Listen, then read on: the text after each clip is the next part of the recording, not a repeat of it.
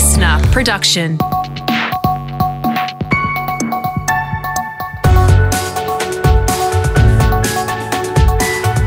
Your morning agenda with Natasha Belling. Good morning. Thanks for your company. Let's check what's making headlines this Thursday, the 27th of May. Victoria is a state on edge this morning, with fears it could be placed into a fourth lockdown as the COVID cluster continues to grow. The latest outbreak has risen to 15 cases, while there are now more than 70 exposure sites, including Marvel Stadium, after a positive case attended the Essendon and North Melbourne AFL clash last Sunday. Vice President of the Australian Medical Association, Dr Chris Moy, admits the rise in case numbers is extremely concerning. Hopefully Victoria is not on the brink of something really big, but unfortunately there's a fair bit of uncertainty. First up, about the chains of transmission between the original case from South Australia and then the current cluster, but also with regards to how far and wide this has gone.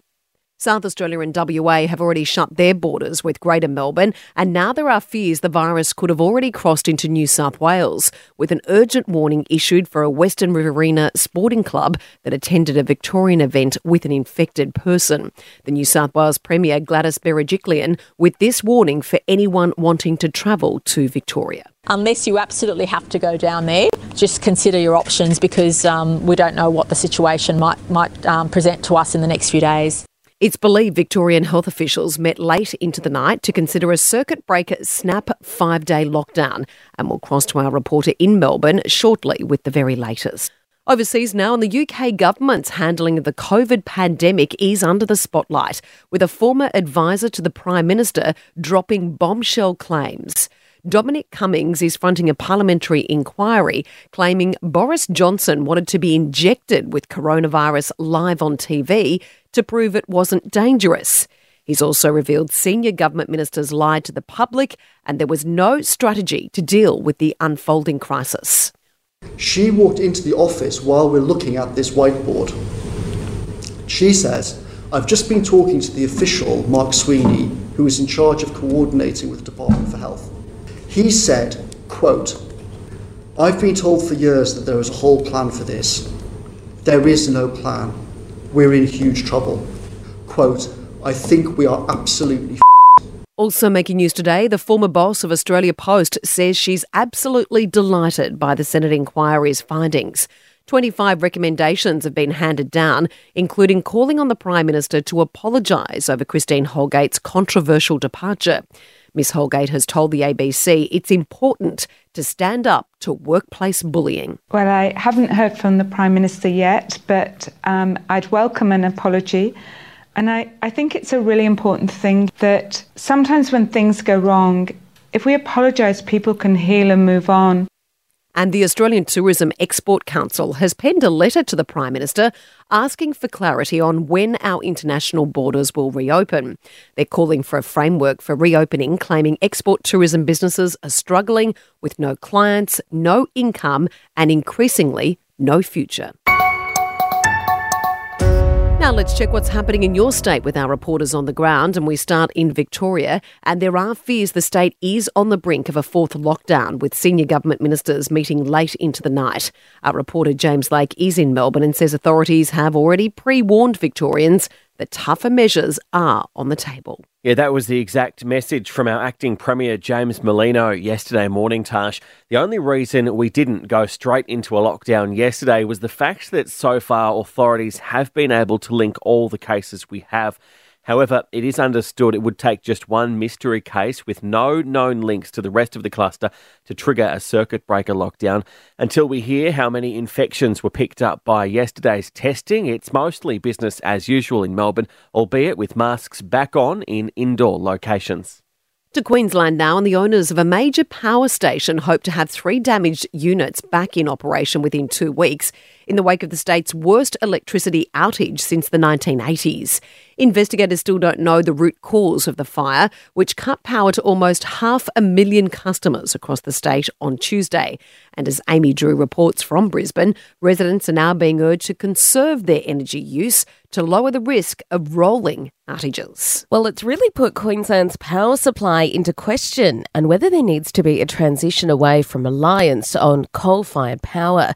About 80% of the state's energy does come from coal-fired stations at the moment, and Callide is one of the largest, generating about 10% of the energy demand. Federal Energy Minister Angus Taylor says there also needs to be a delicate balance of solar supply, given the phenomenal uptake of green energy across the state. And to New South Wales, and there's been another key development in the death of Sydney businesswoman Melissa Caddick, with the federal court warned we may never know exactly how the 49-year-old died. This follows the completion of a post-mortem on her remains that washed up on a beach on the New South Wales coast earlier this year. Our reporter James Royce has been covering the story. Tash, the problem for those forensic experts has been the poor condition of the remains of Melissa Caddick. It's after tests confirmed that a decomposing foot that was found in a shoe discovered on a beach south of Tathra back in February were those of the 49-year-old. She disappeared in December while under investigation for an alleged Ponzi scheme that fleeced more than $23 million out of mostly her family and friends. So what this latest development means is that police investigating her death are now likely unable to be able to deliver their brief to the coroner by June 17, as had been hoped. Now for the latest in business and finance news, and we're joined this morning by Peter Switzer from the switzerreport.com.au. Peter, good morning. Now, the big banks, as we know, were certainly under fire during the Royal Commission, but there's been a big turnaround for the Commonwealth Bank. Yeah, the life has changed for the bank. CBA shares have broken through the $100 barrier for the first time as investors count on bumper capital returns in coming months, but analysts are split on where the share price might go from here. The success of beating the coronavirus has pumped up the economy, and the big bank share prices are surging, but they could find they're going tough from here. The CBA has gone from $63 to $100 in basically 6 months. Less fees and charges for us then? No.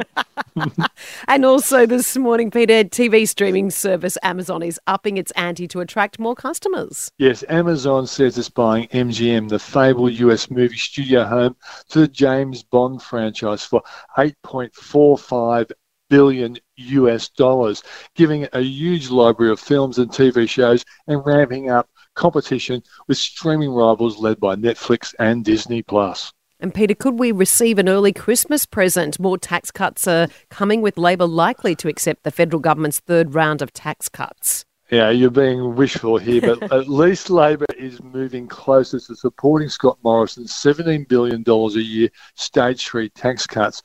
They will not seek to permanently entrench the low and middle income tax offset if it wins the next election. So we have to wait till then. But the bottom line is they're not saying no to those future tax cuts.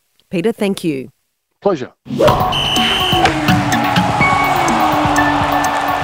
Time for sport now with Brett Thomas. And Brett, as we know, COVID is causing plenty of problems for residents in Victoria, and now the AFL is under a cloud with one game already scrapped and crowd restrictions still a real possibility. Yes, good morning, Tash. That's right. Crowds could still be restricted or possibly scrapped altogether. Now, yesterday they were adamant we would have fans rolling through the gates in round 11, but with that positive case at the MCG and now at Marvel Stadium at the Bombers Kangaroos game, that looks like that could certainly be in jeopardy. We've already got one match that's been scrapped altogether.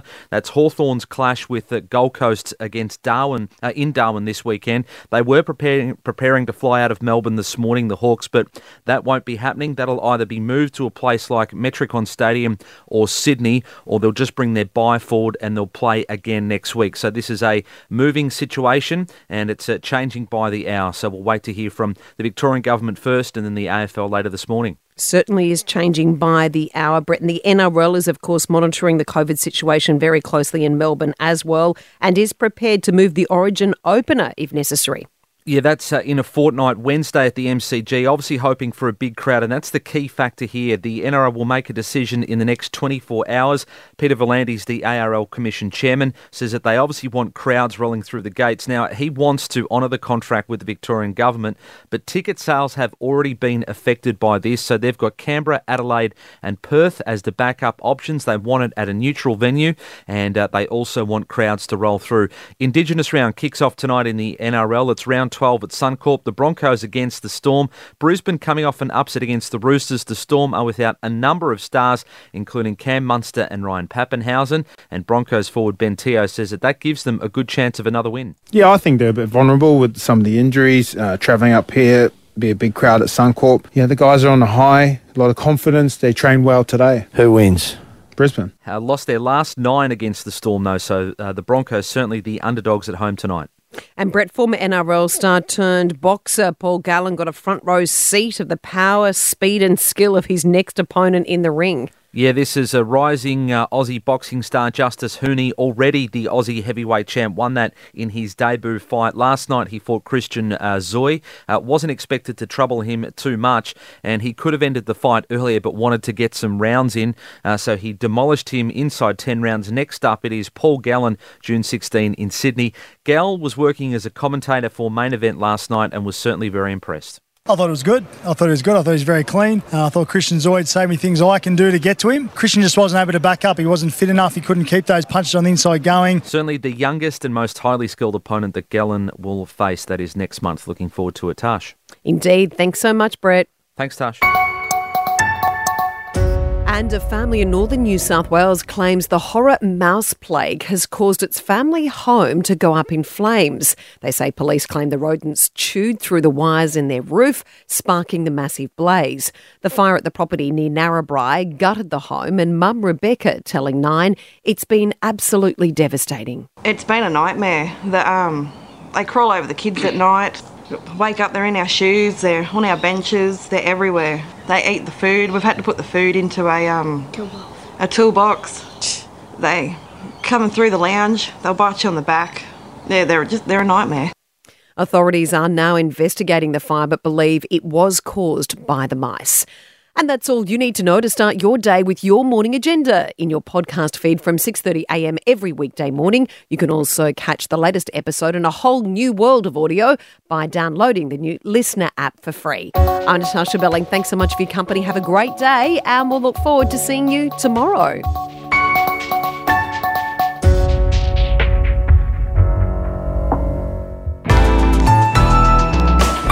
Listener.